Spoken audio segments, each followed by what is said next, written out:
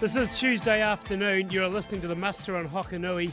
Heading down to Invercargill now, catching up with the team from Environment Southland. Ciaran Thayer, Resource Management Manager. Good afternoon. How's things? Yeah, good, thanks. Good, thanks. Thanks for joining us on the muster, Ciaran. We're talking about whitebait season today. It's coming up pretty quickly. Yeah, that's right. This year the whitebait season starts on the 1st of September. That's a change for this season. What is it normally? What date are we normally looking at? Oh, it's a wee bit earlier. There's been variable start dates across the country, and this year the whole of New Zealand goes to a 1st of September start.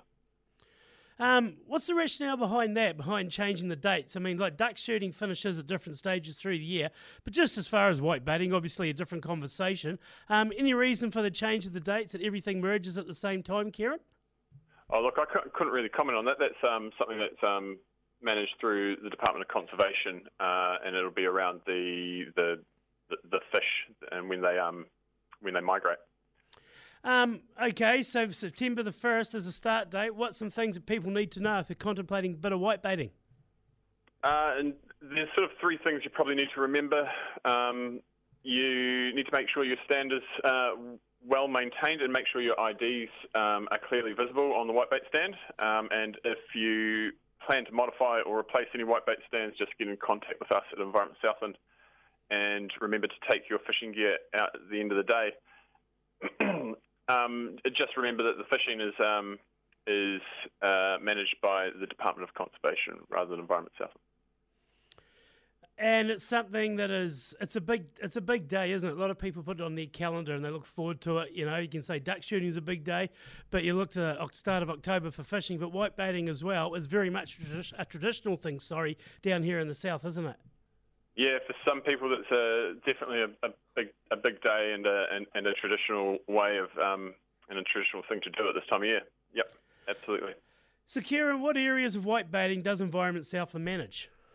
So we manage the structures in the waterway. The fishing, as I've mentioned, is managed by the Department of Conservation, and the huts on the riverbank are managed by the Southland District Councils. So we manage the structures in the waterway itself. Any idea what numbers are looking like for the year, just off the top of your head? Oh, look, I wouldn't know. Yeah, not my expertise, I'm afraid. Hopefully good. So if somebody wants a bit more info regarding the season, mate, obviously get in touch with the team of Environment South and see what's going on. Yep. You can either call us or see some information on our website, which is www.es.govt.nz. And for other information for the fishing and whitebaiting regulations, go to the Department of Conservation's website. Hey, Ciaran Thayer of Environment South, and thanks for your time this afternoon on the muster. Cool, no worries. Thanks.